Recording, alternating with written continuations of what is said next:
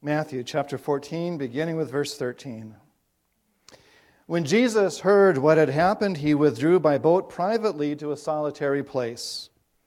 Hearing of this, the crowds followed him on foot from the towns. When Jesus landed and saw a large crowd, he had compassion on them and healed their sick. As evening approached, the disciples came to him and said, "This is a remote place and it's already getting late. Send the crowds away so they can go to the villages and buy themselves some food."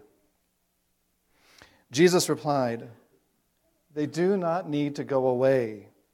You give them something to eat." "We have here only 5 loaves of bread and 2 fish," they answered. "Bring them here to me," he said. And he directed the people to sit down on the grass. Taking the 5 loaves and the 2 fish and looking up to heaven, he gave thanks and broke the loaves. Then he gave them to the disciples, and the disciples gave them to the people. They all ate and were satisfied. And the disciples picked up 12 basketfuls of broken pieces that were left over. The number of those who ate was about 5,000 men, besides women and children.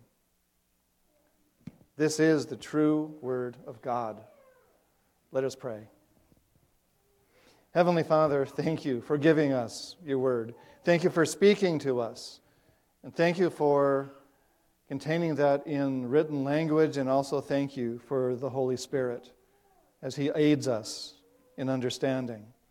And he also confronts us, and he brings us reassurance as well. Let your word dwell in us richly, Father. Open our minds, our hearts, our ears, our lives to your word, because your word shows us Jesus Christ. In his name we pray. Amen. You may be seated. Now, they were not just having a picnic there on the shore of the Sea of Galilee. Now, growing up in South Dakota, you might think of that as a dry place, but we have lakes there too. And there were 2 times, at least, every summer when we would have a picnic out at Lake Herman. And actually, okay, just by the way, if you go up Highway 81, it goes right by Lake Herman. So just keep going until you get to Madison. It's a beautiful lake. Nice park. Well, once we would meet in June when the family from New Orleans was visiting. And again in August when the family from Alabama was visiting. Grandpa really enjoyed these picnics. It was the setting, and it was the family. It took time to prepare. It didn't just happen randomly. Well, during that morning, Grandma would be in charge of the kitchen, making sure everything was going well there. She and her helpers were all getting everything ready. And we carry all that food out to the cars. It would take more than 1 car. Anyway, and of course, we'd bring Frisbees. And those picnics were always at the same spot next to the lake. I know those days are long gone now, but sometimes just the 4 of us, we've still gone and had some picnics there at that same spot, maybe even the same picnic tables. That's a picnic. On the shore of the Sea of Galilee, it was a little different. The people were not prepared. They had not planned this. For the most part, they did not bring any food, except for this one young boy who had a few loaves and a few fish. Probably didn't bring any games. It was sudden. It was unplanned. It was unorganized. It was like that because they were grieving. They were afraid. And so they were seeking Jesus. So when we come to this part of the Bible, usually what we focus on in this section is Jesus creating a lot of food out of just a little bit, enough for everybody there with a lot left over. All starting with just 5 loaves and 2 fish. Now that's at the end of these verses. This happened in a larger context. A lot of things were happening first. So we begin with verse 13. which tells us, now when Jesus heard this, he withdrew from there in a boat to a desolate place by himself.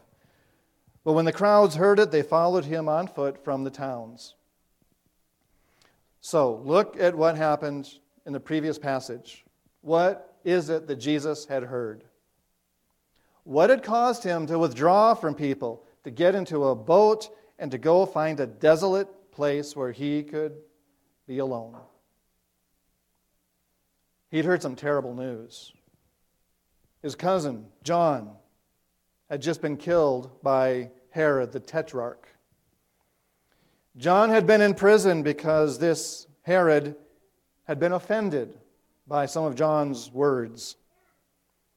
Herod's stepdaughter had requested John's head on a platter, and Herod had obliged because he felt like he had to keep that promise that he would do whatever she asked of him.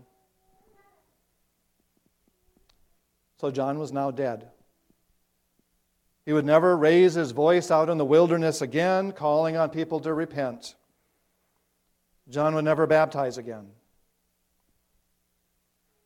Jesus' response was to go somewhere to be by himself.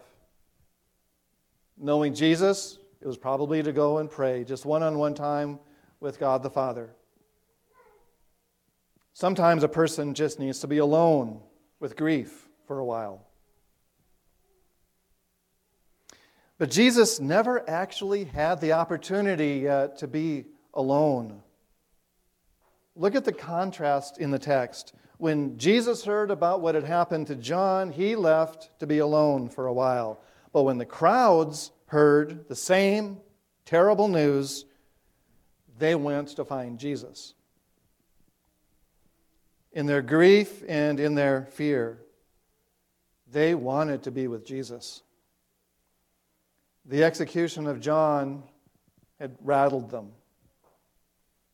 And deep in their souls, they knew that God is our refuge and strength, a very present help in trouble. And they knew that my help comes from the Lord, who made heaven and earth. They knew that, and they were moved to follow that boat on shore, on foot.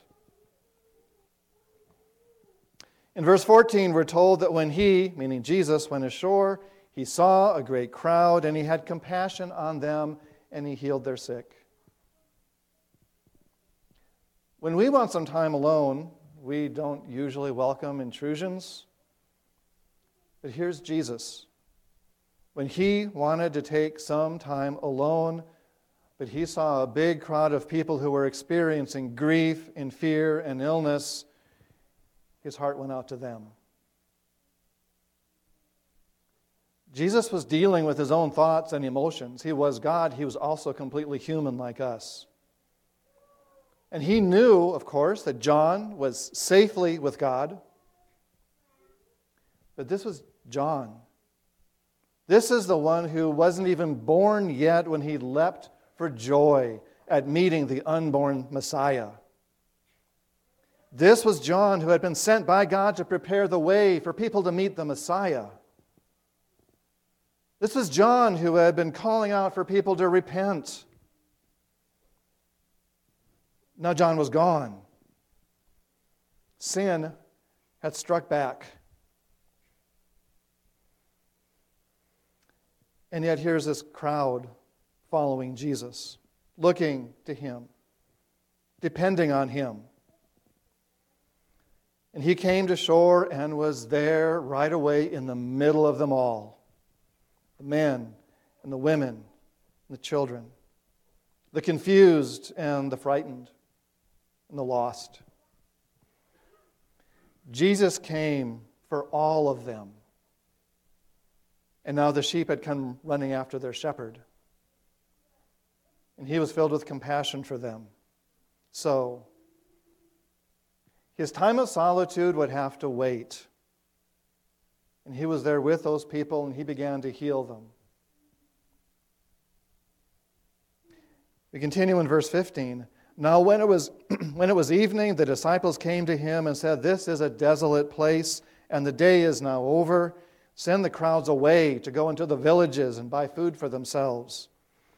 Yeah, it was getting late. So it was still light, but the sun was in the process of going down.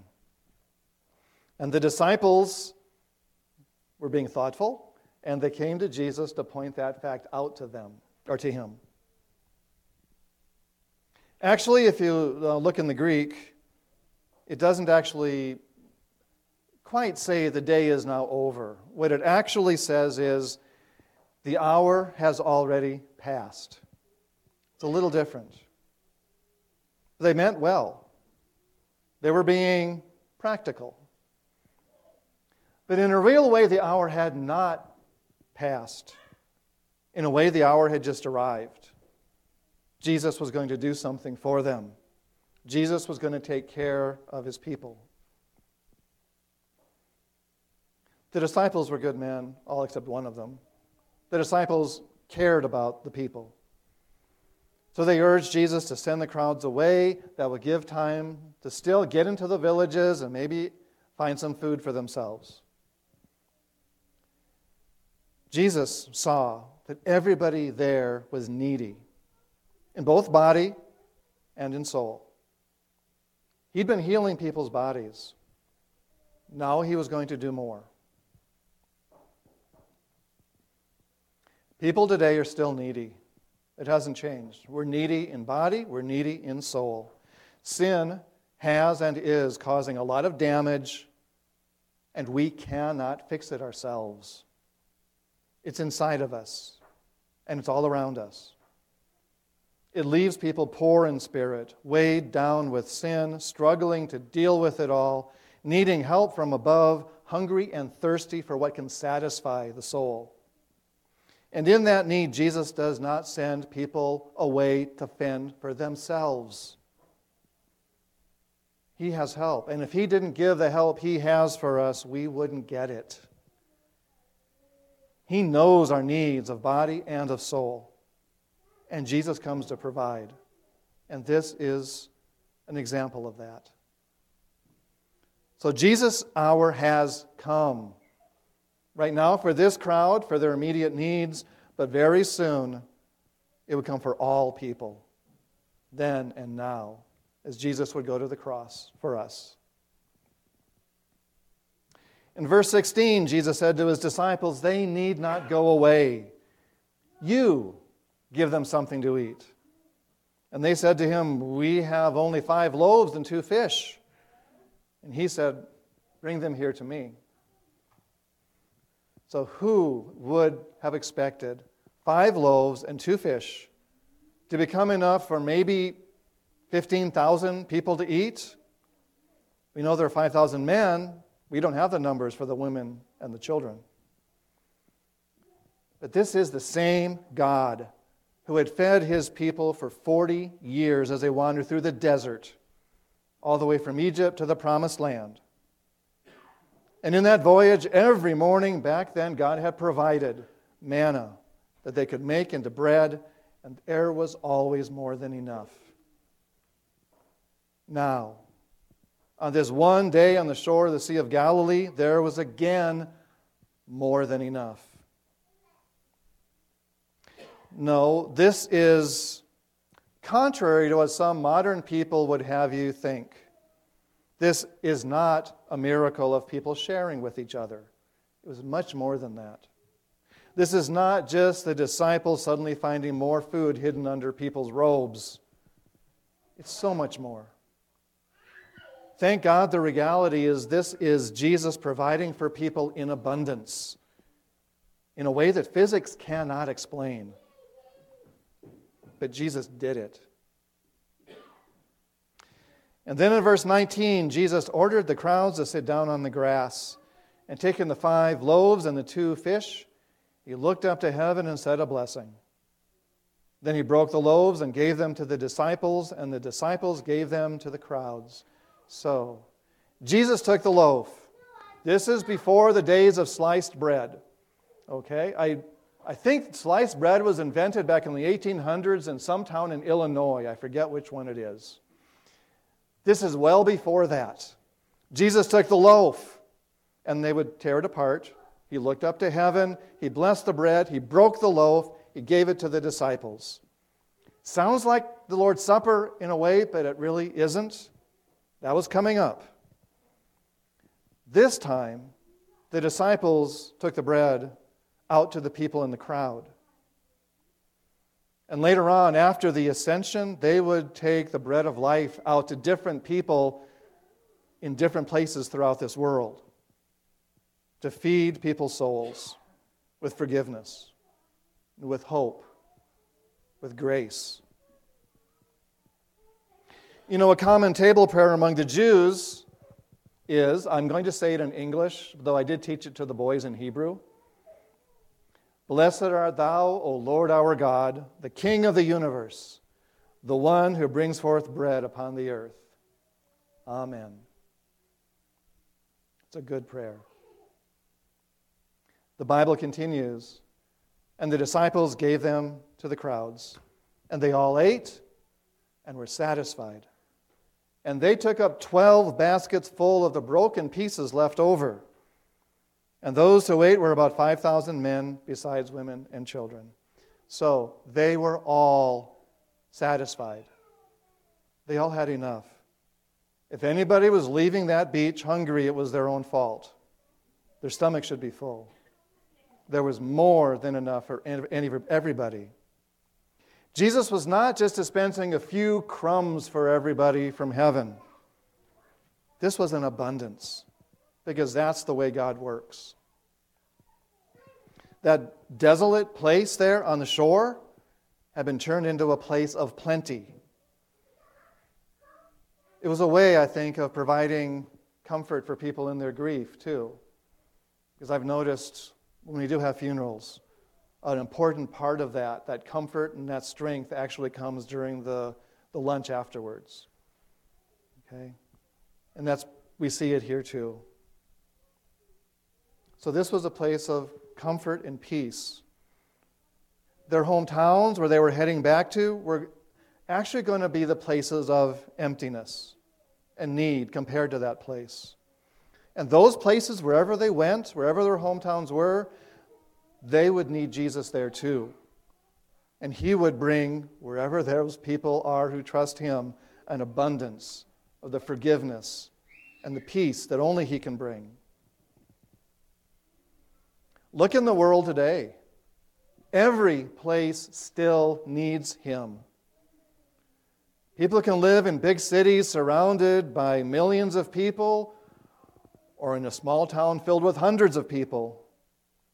Wherever, or in the countryside, where your neighbors may be, quarter mile away. But wherever they are, they still today seem to feel more isolated and lonely than ever. People have an abundance of wealth and property, but it seems like they're less happy than before. People have ways to communicate by phone, by email, by text, by this social medium and that social medium, and it's all good. But at the same time, it also feels like we're more cut off from each other. We are beggars. We're in need. It's true. Sin cuts us off from not only God, but from each other. It puts us at odds against each other. Sin leaves us lonely. Sin robs us of joy. Jesus brings us forgiveness, peace with God, a place in God's family, a future where we will be with God and with each other forever. Isaiah calls this new life that Jesus provides, it's food that costs us nothing. It costs us nothing because the price has already been paid. We know that the price for that forgiveness and that peace and that everlasting life was paid by the blood of the Lamb of God, who takes away the sin of the world. Jesus sacrificing His life for us on the cross. So as much as I do miss those old picnics there right next to Lake Herman, with Grandma and Grandpa and aunts and uncles and my cousins, even my sister, I have to admit that this is better. I'm sorry, back then my sister and I didn't always get along as well as we do now, okay? What Jesus is providing here is so much better. Here, it's a miraculous supper on the shore. What's coming is an eternal feast in the home of God with everybody who trusts and loves Him. Jesus provides in a way that nobody else can. Jesus provides forgiveness and peace and grace in abundance. To God alone be the glory. Amen. Let us pray. Heavenly Father, You provide for us so much more than what we deserve or could ever earn. Thank You, Father, that when Jesus comes, there is an abundance that He provides. Here we see an abundance of healing, an abundance of food for the stomachs, but also an abundance of food for the souls. That's what the people then needed. They needed Jesus and what He could provide for them and just who He is, His presence in their lives. We need that here today because this world is still tough. Father, thank You for providing what we need most of all. Fellowship with You, with nothing getting in the way. Fellowship with each other, because we are all united in Your family. So, Father, let Your ways fill our voices, fill our lives, fill our minds, and let Your word continue to reach people and provide that abundance of forgiveness and peace and grace. For Father, we pray these things in Jesus' name. Amen.